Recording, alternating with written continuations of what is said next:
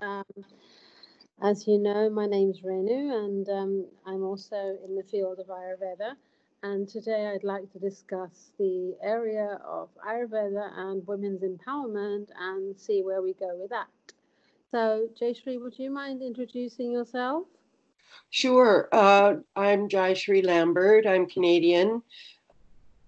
I'm 72 now. I have two grown children, and I got involved in Ayurveda in my mid 30s after some 20 years plus of headaches, migraine headache, and finally, slowly over some amount of time, a couple of years, I came to realize that Ayurveda was the way for me. It was the right lifestyle. It suited my tendency to meditation and to vegetarian veganism. So, yeah, it just began to draw me in more and more. And how did you come across Ayurveda at that time?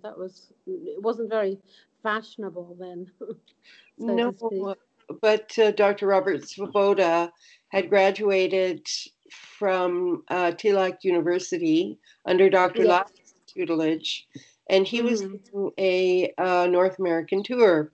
And during that time, which was 1986, so during that time, I met him when he came to Vancouver. And during that time, we had a chat at the interlude, and he said, "Well, I think you should meet my teacher of Ayurveda, Dr. Lott." And that's when the reverberation of that name uh, began to sort of percolate in my being and became the dominant factor, even till this day, more so, I would say, each and every day. Okay. Interestingly, that's actually how I came across Ayurveda through, I mean, I had heard about Ayurveda from my teens, but back in the time when I was around 30 and I was living in London as a corporate lawyer, I read Dr. Svoboda's book, Life, Health and Longevity. Mm-hmm. And that gave me a completely different vision of the world, not just of the healing modality of the individual, but about the interconnectedness of the whole, yeah, system, the whole cosmos. And that's where my fascination in Ayurveda came in. And he referred me to a doctor who we both know called Dr. Ramkumar, who runs an Ayurveda holistic healing village. And I say holistic because, as you know, you've stayed there. It's Ayurveda, sort of in its very living essence, supporting the individual, supporting the society, supporting the land, the environment, um, as you all know. Mm-hmm. So, can you tell me a little bit more about your own personal studies with Dr. Ladd, and did you take Mm-hmm. any other studies at all, or Sure. In the beginning, in the late 80s, there, I studied with a local doctor, Dr. Sukumaran, who is passed, but taught me Panchakarma. He's a Kerala physician from Kotakal. And so that was a very personal apprenticeship type study with a small group at the time. And because, we didn't have access to Dr. Ladd as yet.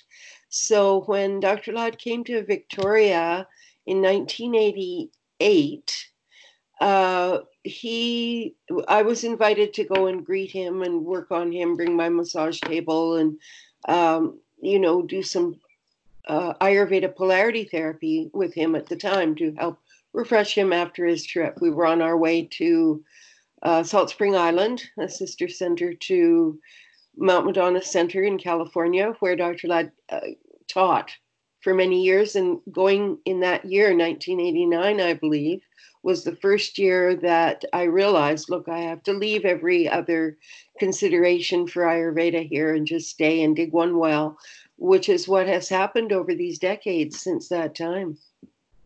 right? Okay. And this one-to-one tutelage, was it actually one-to-one, or was it in a group situation? Very good. Well, in those days, it was a small group, sometimes six people, sometimes fewer more. And so it was very personal and a type of Gurukula. We weren't going to the teacher's home. The teacher was coming to a center for our sake. Mm-hmm. And yes, it was like an apprenticeship, if you will. And we didn't really have a framework for the education, but Dr. Ladd would appear in the morning, do the prayers, and know exactly what what we needed to hear and how to structure it. And so I still have my notebooks from those days, which I call my most precious belongings. I have nothing else to Right. use, just those notebooks. Mm-hmm. Because I too studied under the conventional system through Dr. Ram Kumar. I met Dr. Vasudevan, who you may or may not know, Yes, and you know him, I believe we've met. right? Okay, he works at the Adyavaidya Shala in Coimbatore, in Tamil Nadu, um, and I had a group tutelage with him, but I also have, and I continue to have, because it's a lifetime study, a one-to-one tutelage with him. And I was wondering, I also studied on the doctor course to become an Ayurvedic official doctor, as it were, registered under the Central Council for Indian Medicine.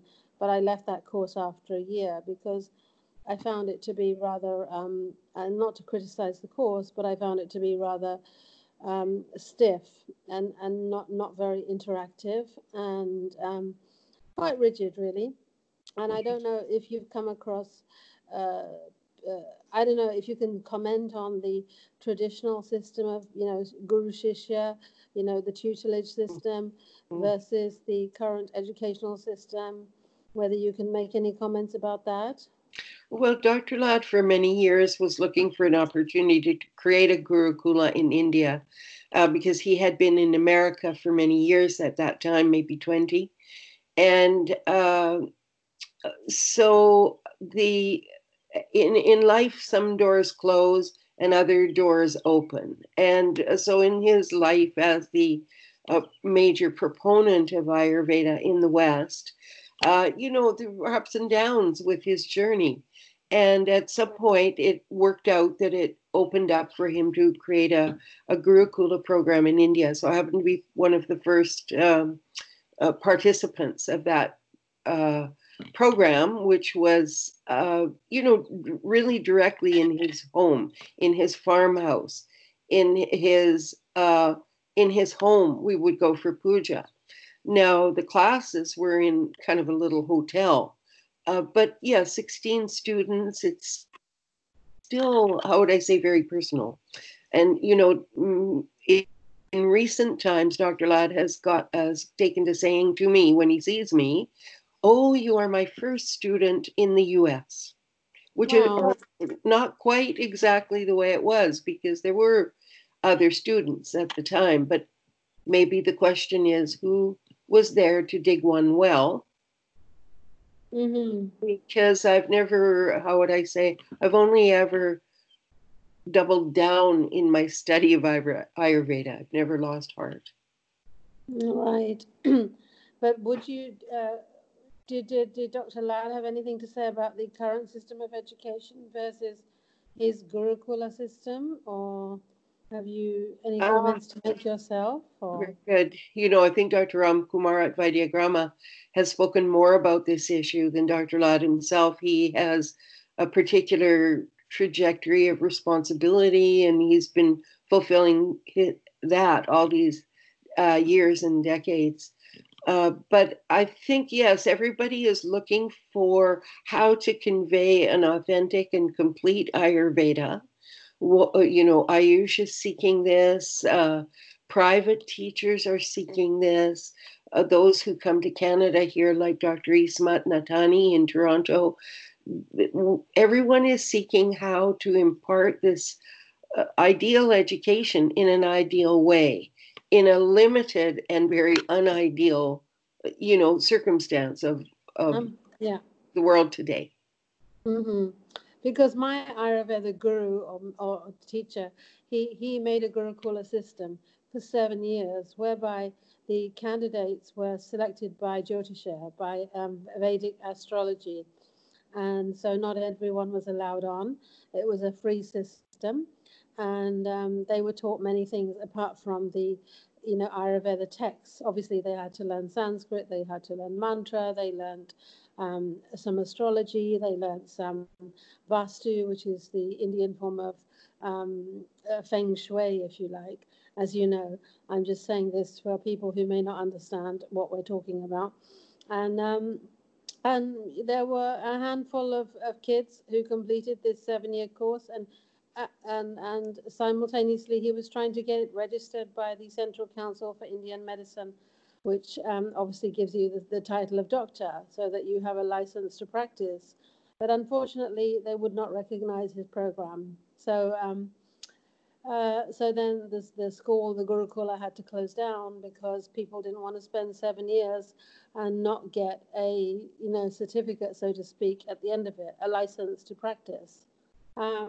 All the students are doing quite well in the field of teaching mostly, but as far as I understand, no one is in actual practice. Well, no, that's not. Maybe they are. I don't know, but the thing is, they don't have the title doctor, so legally, then they're not entitled to practice. So that particular system didn't work out because the CCIM were unwilling to accept it. So I don't know how we can create. I don't know when and how this more authentic system will be created. And Indeed, because we're not living in Vedic times, we're living in these modern Kali Yuga times. So, really, the adaptation and what to do and how to maintain that idealism within each and every aspirant, it is a challenge. yeah. Basically, I think really, Renu, we do the best we can.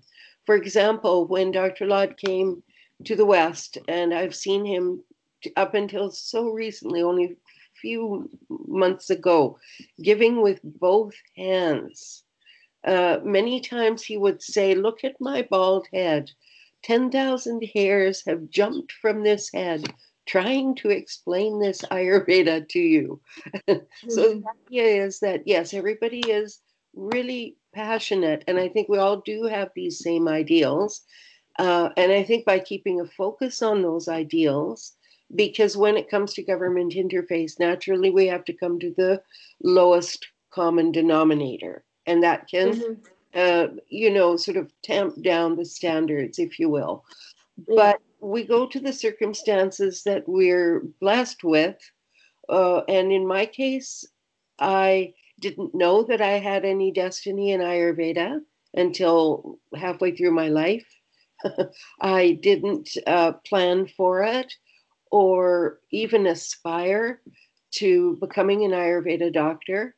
But again, this idea of becoming an Ayurveda doctor, I always put in my credential in brackets that this is a NAMA award, National Ayurveda Association Award. This is their standard. This is a designation given by them. So I had not the great privilege that you did to take training in India. We just didn't have these options. Yeah, no, I have to say I did leave my training after 1 year. I did leave the actual university training after 1 year because I didn't find it to be. I come from a British educational background, so one, I didn't find the system of education to be interactive enough. It was just like memorize, and don't worry about it, you'll understand it in the end. And I wasn't used to that. I was used to a more interactive way of education. And I had been studying Ayurveda prior to coming to India to become an Ayurvedic doctor. And I had been studying on a diploma course in Ayurveda. And then I actually left and then went under a tutelage system. And in the end, I graduated with an MSc in Ayurveda, and I was in the pioneer group where the UK educational system recognized Ayurveda as a science and allowed it into a university as a Master of Science. So I was one of the pioneers in that group. I was one of the first. I was one of the first participants. I was a participant in the first batch, but unfortunately the system, the educational system there for Ayurveda closed down from Yes. the university because there weren't enough takers, because Mhm. people felt that they were investing a lot of time and a lot of money in a subject that was not necessarily going to prove that lucrative. Um, so, um, I'm sure there's lots of work to do, not only to help us internationally, globally, to bring Ayurveda in the same, um, with the same high standards that everyone would like to have, but still facing the reality on the ground that when they're importing Ayurveda, they are, of course, immature in Ayurveda. So mhm. therefore, there may not be the ability to know the questions to ask. So we ourselves have to then now bring a situation where the question can be formulated, the Yeah. question can be considered. Then we can Hmm. bring a discussion. Yes. Yeah. And I think graduates of the traditional, well, not the traditional, of the current Indian Ayurveda medical system are also finding that they are, well, this applies for most professional degrees actually, that when you graduate, you're not apt enough to practice. You need mentoring, for some Yeah. time.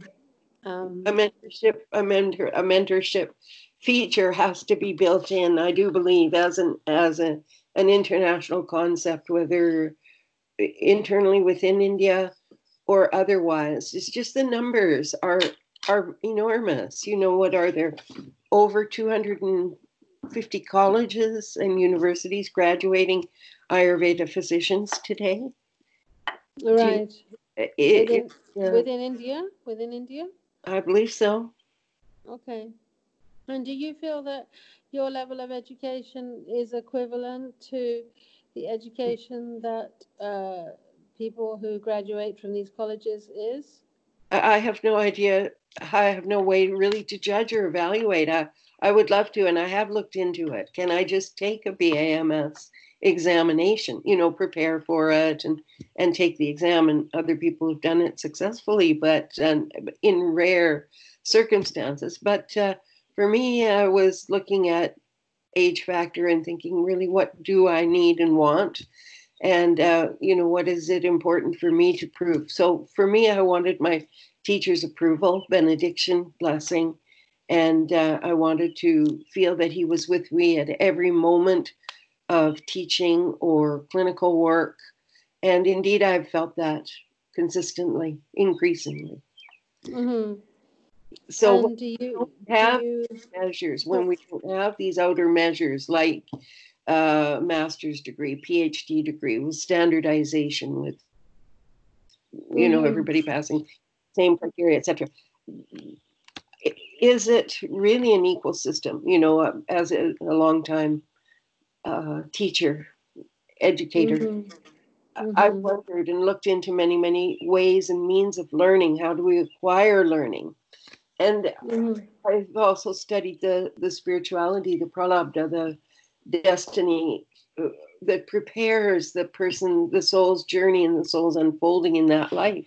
So, can we really decide? I know in my case, I really didn't make a decision. The Ayurveda came to me, the destiny came to me, the teacher came to me, and I could only notice that looking back. Yeah, the same here actually. Yes, the same here. People often ask me, how did you switch from being a corporate lawyer to an Ayurveda practitioner? And yeah, it was, it came to me, basically. Well, to me, Um, it's the most heart centered profession. It's the most integrated profession. It's the most inclusive profession where I don't have to exclude anything because yeah. Ayurveda is all inclusive. So I appreciate that, like anything. So currently you teach as well as you do clinical work? Yes, usually up until this COVID period, I've been teaching seminars in person under the premise that Ayurveda is an oral tradition. So yes, we've always done the classes in person, seminars, um, retreat programs in person. So now things are changing. I'm turning much more to writing. So let us see what the future holds. I do rely a great deal on younger people now to understand about the technology and to, bridge between the. I consider that as, can we say, a memory keeper, someone who has been blessed with a tremendous storehouse of delivery from Dr. Lad directly. That then has a duty, like his example was to give, is to give with both hands, and so that is my example. Now, how to do it, the technology, some younger generation will have to come forward for that, and now would be the time. And so, were you doing clinical work for some years also? Yes, consistently. I started before meeting Dr. Lad. I was already doing body work, hands-on healing work with polarity therapy, then naturally moved to, in fact, those techniques supported me all my professional life. Abhyanga, the oil massage, Turiya therapy, the evolute of the Ayurveda polarity therapy, which Dr. Lad himself named as Turiya therapy because of the transcendent realization process that arises with the work. So yes, then of course, again, I didn't really aspire to internal medicine, but this was Dr. Lad's example. This is what his topic. This is his richness of content, among many other Vedic sciences, of course, but he is, of course, very much able to impart in such a holistic way that all sciences merge together in Ayurveda, whether it's pulse assessment, internal medicine. But yes, in recent years, I would say most of the clinical work following in Dr. Lad's example is the internal medicine. So still today, I do a lot of that, a lot of follow-up consultation, but ultimately I consider it all education, sharing of education. Absolutely, yes. And in terms of internal medicine, how do you work with local people where you are? And what is your accessibility to the conventional Ayurveda medicines? Or do you work with local herbs and with, or items that are growing near where you are, near Oh, where your there's clients a bunch of questions there, but I'll try to. are? So Yeah, yes, sorry. Threw it at referrals you. come from word of mouth. We have one local doctor, Dr. Nata, close by, who refers patients, and others as well. A physiotherapy colleague who also refers a lot of patients who are getting physiotherapy, but maybe not overcoming the core of their challenges. So she refers for internal medicine to help with the person's overall holistic self-care. But I would say word of mouth and the website are pretty much my media over the years. I haven't done a big amount of advertising. I don't have, I would say, any kind of big profile or anything like that. But I like to um, do free talks at times. Now we're off that season where I can do these low cost introductory talks for the public. So that was a big thing as well. Now, regarding supply of Ayurveda medical substances, the herbs, the minerals, etc., shilajit, etc., we have had our supply mostly from the US because the US has done all the FDA approval requirements. And so we wanted to support that.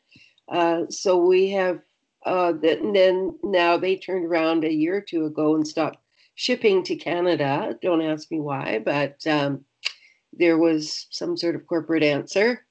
Now, the thing is that we can import from other regions, but one of the Care Foundation's new developments is the goal of classifying all our local Cascadia plants, medicinal plants, which is our region, Washington State, British Columbia, Vancouver Island, Gulf Islands, this Cascadia region is well known for its traditional medicinal plants. Now, they have been classified, most of them, according to BC government publications, but nothing expresses the rasa, viria, vipak, and prabha of the herbs. So we need a full classification of the local herbs so that we can access the properties of these herbs, which are, of course, fresh. We can make our fresh juices, which with the imported Ayurveda herbs from India, we're just using dry powders. So it's not ideal. It's what we can do. It's second best, and we manage, and it's what can be done. But, really, it's our daily routine, our meditation practice, our food choices. That's, of course, the main influences from Ayurveda is Dinacharya. But the herbal supplements and medicines, we pretty much have to import. And therefore, for someone like myself, I never take substances that are imported directly from India. It's simply that I don't need to, how would I say, that's not my battleground. That's not my front line. My front line is educational. Mm-hmm. So when you're in a clinical situation with somebody, you don't prescribe them herbs? Is that what am I understanding correctly? Yes, but I don't provide them. I usually have them called in the order to the Ayurveda Institute, which is a toll-free call. Then they receive it at their mail usually. Right. Okay. And have you done any work in the area of looking at local herbs for and interpreting them in terms of Ayurveda? Oh yes.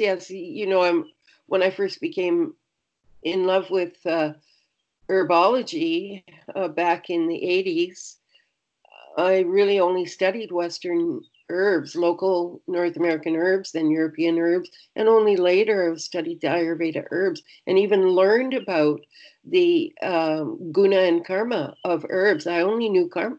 I didn't know guna. So, we had to fill in, we still have to fill in this enormous academic gap. Mm-hmm. So you wouldn't prescribe local herbs in your consultations? Yes, absolutely. Now, the practicality is, let's say I'll suggest a burdock root that's grown here. Mm-hmm. And then the Ayurveda Institute pharmacist or herbalist is mixing up the formula, then really most of their stock is the imported Ayurveda herbs from India. So they do have a few Western herbs. They have some comfrey root, they have some comfrey leaf. But yes, because I learned early on, in my case, I did not want to become a pharmacist, an Ayurveda pharmacist. Yeah. Mm-hmm. As an educator, I got one main, how would I say, duty, and then many other people belong in their dutiful, wherever their karma's landed them. I mean, the reason I'm going to go on to the topic of women's empowerment in a minute, but the reason I ask this question is because during the COVID crisis, I'm doing free consultations abroad or by donation online, and because we're not able to export any medicines right now, I'm having to think about how I can prescribe, locally and seasonally according to where the client is. So I that's see. that's Very my clever. Yes. that's my challenge at the moment. I have studied a little bit about herbs, and I know David Frawley's written a book about the yoga of herbs, but apart from that, there's not been that much work. So Dr. Vasant Lad has done some work in this area too, I know, but I'm not so clear yet how to interpret foreign, foreign as in out of India, herbs in an Ayurveda perspective. So anyway, let's just move on. These are the challenges. Yeah, these are the Yeah, no, I challenges indeed. understand. These are the challenges. It's how to follow with Yeah, with the supplies. Yeah, because people do need supplies, and I'm particularly not interested in retail, so that's why I usually pretty much always refer to others for that. yeah, and people I'll are write. saying now because of the COVID crises, and people are saying, they've seen the effect, the impact of, the reducing carbon footprints, and people are actually saying we want to reduce carbon footprints. We don't want imported stuff. We want to use what's local and seasonal, which is what Ayurveda does tell us to do. Yeah, So, that's, I think, maybe a post, it is a current challenge and it will maybe continue. So, I think this is an area that has to be looked into in a lot of depth by somebody. I don't know. I mean, I am interested, but but I have a lot of things on my plate. So, there you let's are, see. where we do our best. We have high aspirations, but we do the best we can do. Yeah, exactly. And in the area of Ayurveda and women, do you have anything to say about what Ayurveda, how Ayurveda looks at women's conditions? Well, of course. As a mother, grandmother, and longtime student of Ayurveda, as well as just someone interested in people being happy and having well-being, having mental health, physical health, spiritual health, that those tendencies within me, I think, brought me to this path. And because I've always been an educator, I've been a teacher since a young age, then it was important to become a teacher of Ayurveda. Now, yes, I think when I first came to Ayurveda, there were clearly more women than men involved, but the leadership was falling to men. So Yeah. was rather alarming. Then the other thing is that Maya Tiwari Yes, was the yes. one who opened my eyes to the fact that it has been the women who have carried the knowledge of Ayurveda through the grandmothers. Yeah. And Through the kitchen. that's the absolute home of Ayurveda is the kitchen. So it is the grandmothers that need to have the acknowledgement for the accrued experience and knowledge, and that they need to listen. That if grandma says no yogurt today, it's cloudy, then kids learn and listen. They don't override that and then go and build up phlegm and become susceptible to colds and flu. Right, yes. Yeah, so yeah, they have others other than myself have had that experience and good fortune to learn from childhood, right from birth. Some of our Ayurveda doctors from Vaidyagrama, they're born to lineages and they worked with herbs and sorting herbs right from the time that they're able to sit and follow a group activity. So I think that in general, the idea of women being uh, again in positions of responsibility regarding education, agriculture, Mm-hmm. traditionally in world cultures, traditionally, women have been responsible for education, agriculture. So I think Mm-hmm. still the natural place of leadership of women is to understand the importance of, and the very first point that you made, my dear Renu, was the Mm-hmm. quality and authenticity and completeness of the education, right? Mm-hmm. So women are understand this is a process. It's not a little package or a little square that once you jump out of it, you have all the knowledge. No, you Yes. need a mentor for some time. And generally, those will be women, people who are willing to work uh, with less compensation, which is another a very important point, by the way, in this, because in the West, as a woman professional, this has been quite the little battle, you see, is how to have equal compensation for a new skill right? The Ayurveda pulse assessment and internal medicine skill. Mm-hmm. That how are, first of all, people able to appreciate it, recognize it, or understand it? Because in India, of course, everybody does. Oh, if that person knows pulse reading, that means they've been dedicated for who knows how long, right? But unfortunately, I mean, I say unfortunately, I work with women in my women's empowerment organization, and I come across obviously a lot of women, and I've worked also. I've worked from the top to the bottom, or the bottom to the top, however you want to put it, in terms of women. From working class women to highly professional women, and I'm finding that the grandmother's kitchen is actually lost. And a lot of the women, the young women that I work with, they don't know grandmother's kitchen.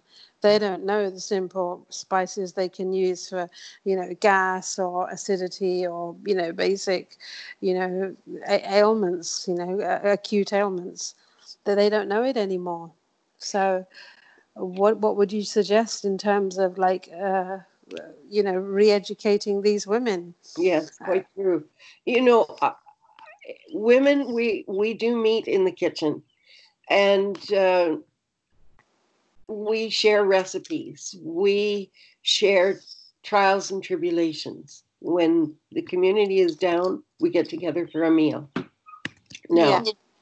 um, this is an everyday family-based, home-based experience. So to me, it's a question of keeping the highest standards there at that level. Now, in an institutional sense, we need, yes, cooperation at all levels. We need international cooperation. At present, we want to, in Canada, for example, propose Ayurveda legislation so that the practice of Ayurveda is entirely approved and, defined. So, how to do that in simple language, that is a challenge. We're working on it. Mm-hmm. uh, Standards of practice internationally. Ayush has set some international standards, but are they still too low? Yes, of course. Uh, then this is where we want to individually enrich, and this is where our ongoing conferences, whether it's the Share Ayurveda conference in Canada that we do usually alternate years. Next year, 2021 will be our year. We had to postpone this year, COVID year. Now, conferences is one of our ways. Now we're having online conferences because some people are saying, look, at meeting in person is passe. I believe that Ayurveda will always be an oral tradition, and that what we gain by listening is the main medium, even more so than sight, than reading. Most subjects we're reading about them and creating images about, but Ayurveda, we're listening, right? We're listening to the wisdom and to the source and to the music and to the correlations and the the oneness of the diversity, if you like. Mm-hmm. So do you think So I don't. sorry, just digressing a little bit, well, digressing in one sense, but not really.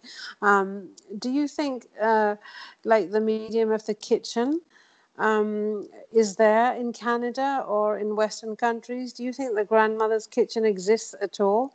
Because I personally, having grown up in England, didn't see a grandmother's kitchen. I'm not talking, Interesting. I'm not talking Indian. I'm talking just from, Western herbology. My neighborhood is very Mm-hmm. highly Indo-Canadian. So there are Mm-hmm. probably more North Indian families here than there are Caucasian families. So Right. definitely my neighbors, yes, they have where the mother cooks and the son, he might be a police officer, he might have his construction job, but he comes home and whether it's 9 o'clock, 10 o'clock, grandma is there to cook him his personal meal with the personal spices that she's choosing from her round spice tin for Mm-hmm. that one plate for the one grandson. That yeah, I do see that here in these parts. But yes, this is yeah, I think these are lost arts. So how can we memory keepers fulfill our duty of doing our best to pass it on to the next generation? It is a Yes. challenge and a good question. Yeah.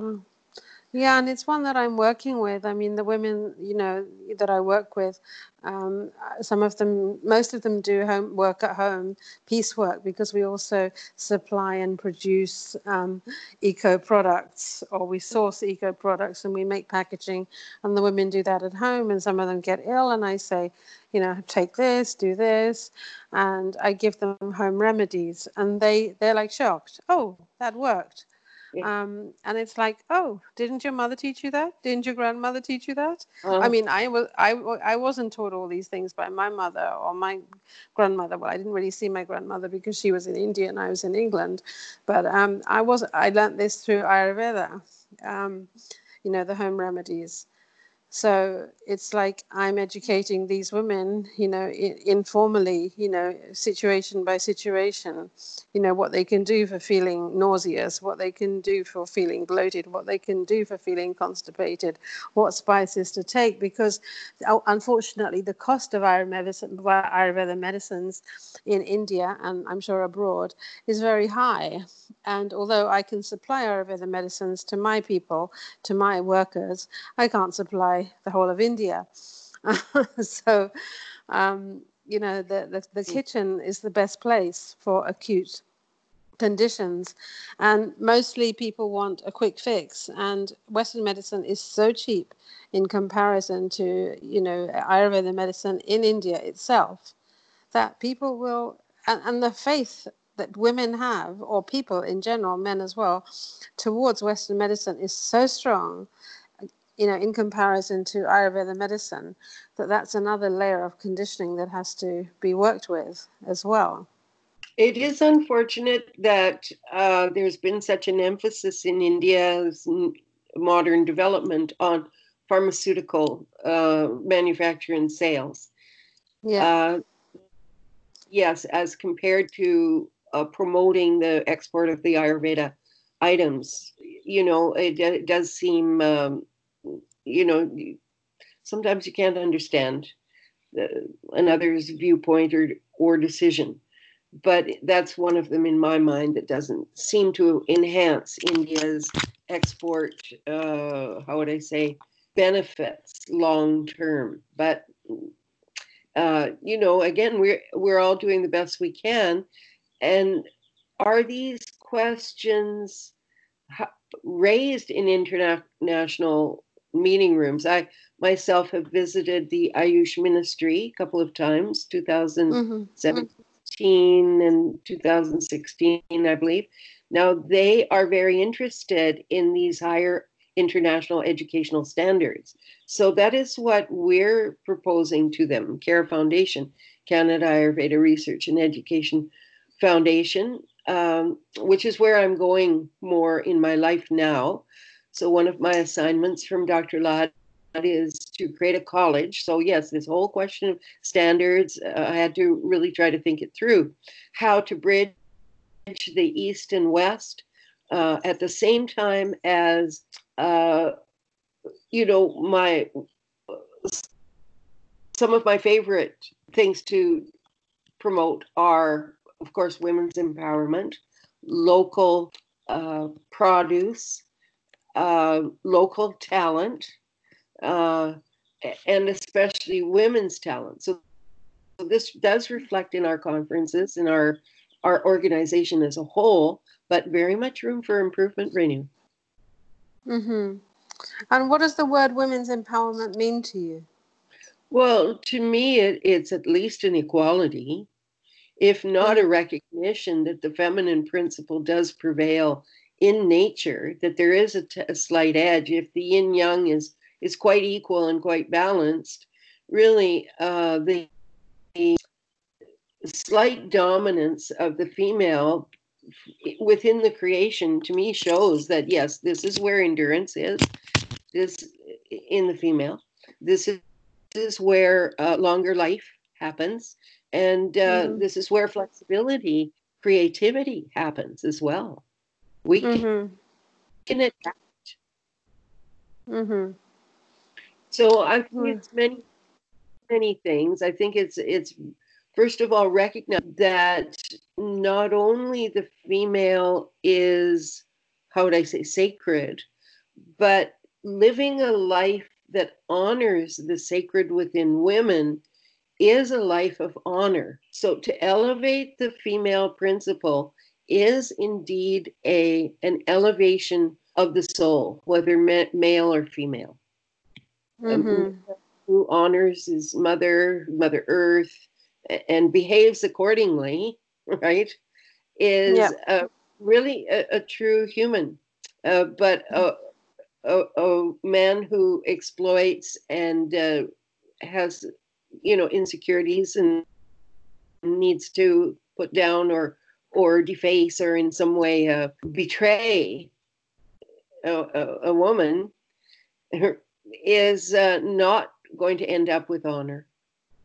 Yeah, and that's the big dichotomy here in India today, with perhaps due to colonization and globalization, the Vedic tradition revere the feminine principle very, very highly, and they say that where the feminine principle is not revered, then the society breaks down. And the feminine principle, as you say, includes the environment, includes nature, prakriti. And, the dichotomy is that in today's world, that aspect of, the feminine principle is not being revered in terms of the environment, in terms of the woman, and the more yang qualities are being more kind of revered, really, rather than the yin qualities. So, and when women do get, in, let's say, modern, terms of empowerment, let's say in terms of jobs or what have you, then they also start to take on very yang qualities. They also start to lose their feminine qualities, because they need that to keep up in the, patriarchal workforce. Quite true. If we want to look at the current situation with this COVID virus currently in its full bloom, as we record this, it is loving kindness that has won this, right? And is winning this. It is people being more tolerant, more kind. Also, music. Look at beauty. All right, this is what is arising. The feminine principle. So I think it's very helpful to understand nature, as you just said. I think this point is worth going into a little more. That nature herself, she does present 5 elements: earth, water, fire, air, and ether. These Panchamahabhutas that we all know, any Vedic student has a very intimate familiarity with these 5 elements. So earth, we have to now move forward in such a way that this earth, this is the message of the feminine principle, the loving kindness towards the earth, it has to be cleaned up. We can't permit manufacture of non-recyclable plastics, right? We can't allow airline emissions or even lack of HEPA filters in airline machines.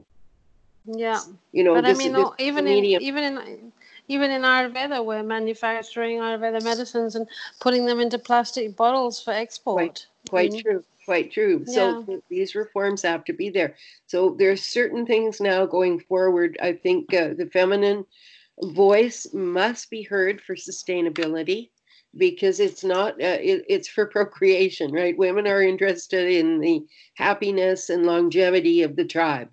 So I think that the leadership coming from that principle is sorely needed, for sure. And as that balance, little bit edge to the feminine, is restored in nature, then not only earth can heal, and water, which is where I feel the greatest affinity, is the oceans and waterways of the world, the plasma, the rasa of the world. Then I feel that we have to now really take a stand on cleaning up what pollutions have been so destructive in our local areas. And I think it's always been women who have gotten together for, replanting forests, for cleaning ducts after oil spills. Do you know what I mean? It's always the women on the front lines doing the actual work of it. So we know Yeah. how to work shoulder to shoulder, Mm-hmm. equally, country to Yes. we have that within us historically. So I think, yes, now's the time to rise up and show it and live it. We don't have to say anything, we just have to do it. Yes, exactly. So, yeah, so there are various levels on which we can work as women, in terms of the environment, in terms of, the home remedies. The kitchen, like you said, is a powerful place. Um, so all these areas can be worked at, and, we can educate in our particular area. And as you say, just do our best in whichever area we take up. I have this tendency to take up all areas, but never mind. You see, So, now this is it. We're all different, and we're all very interested in the whole picture. So how do we decide what is our one well that we're going to dig and be of service in that particular life stream? You know, yeah, it's yes, we have to interface with the outside, and we have to create a balance between the structure of, educational requirements, tuition fees, housing, morning routine. All these things have to be organized, no doubt. But without that heart, without that compassion, then where are we going? We have to do our reforms, I feel now, towards loving kindness, and it is women that do it. Maybe without yeah, banner, maybe without shouting, yeah, maybe just by doing it. yeah, sure. Yeah, that's what it is. So I think we can draw this to a close because we've gone over time, and I know we could speak for hours on this subject because it's an immense subject, Ayurveda, because it covers everything within the universe. So do you have anything you'd like to say in conclusion? Well, I'd like to thank you for this charming meeting, Renu, and this opportunity to exchange together. And I think we all have this sort of 5 and we are all connected, whether it's a wet market in Wuhan province in China or, the smoggy roads of Delhi or any place. We are connected, and this is absolutely beyond doubt now because the prince and the prisoner have been regarded as equal, right, Yeah, by the virus, exactly. right? Yeah, So now we know beyond an absolute doubt, nature has proven we are equal, yeah. educated, uneducated, capable, resolved, spiritual, whatever. Yes, totally, totally. Equality. So rain is showering on all of us, sunshine the same, Mm-hmm. and coronavirus the same. So we have to take that cue that we are the same, and really pull together, because this new life going forward, our next generation does depend on it. Now we know what it's like to have less air travel, less auto travel, less Yeah, uh, you know, social frenzy. yeah. So let us preserve what we have learned from this and allow our beloved 5 elements to rest and regain their immunity and become more available in a healthy way for our human alignment. Yes. Okay, that sounds good. That sounds like a good point to end on. And I do hope that we do learn from this COVID crisis, because sometimes I do have my doubts that because of all the financial losses, I know it's happening globally, but I'm talking just about India right now because that's where I'm based. There is a complete panic regarding finances, and I'm just worried that people might just go into a complete frenzy once the lockdown gets lifted to try and recoup their losses, at any cost.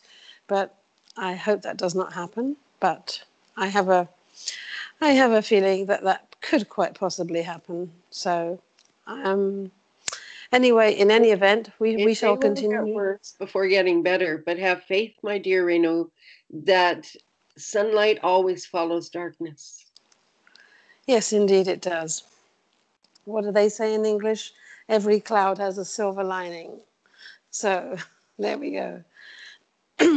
So thank you very much for being with me today. Really appreciate sharing with you, and I myself you also. sharing with me. And yeah, maybe we can have another chat later on, because there were other areas that I would have liked to discuss also, but we don't have the time. So we can speak about that another time. As you wish. Yeah, thank you very much. All right, Thank you very Reno. much, Aishri. Thank you very much, Aishri. Bye Thank for you. now. Bye bye. Bye bye.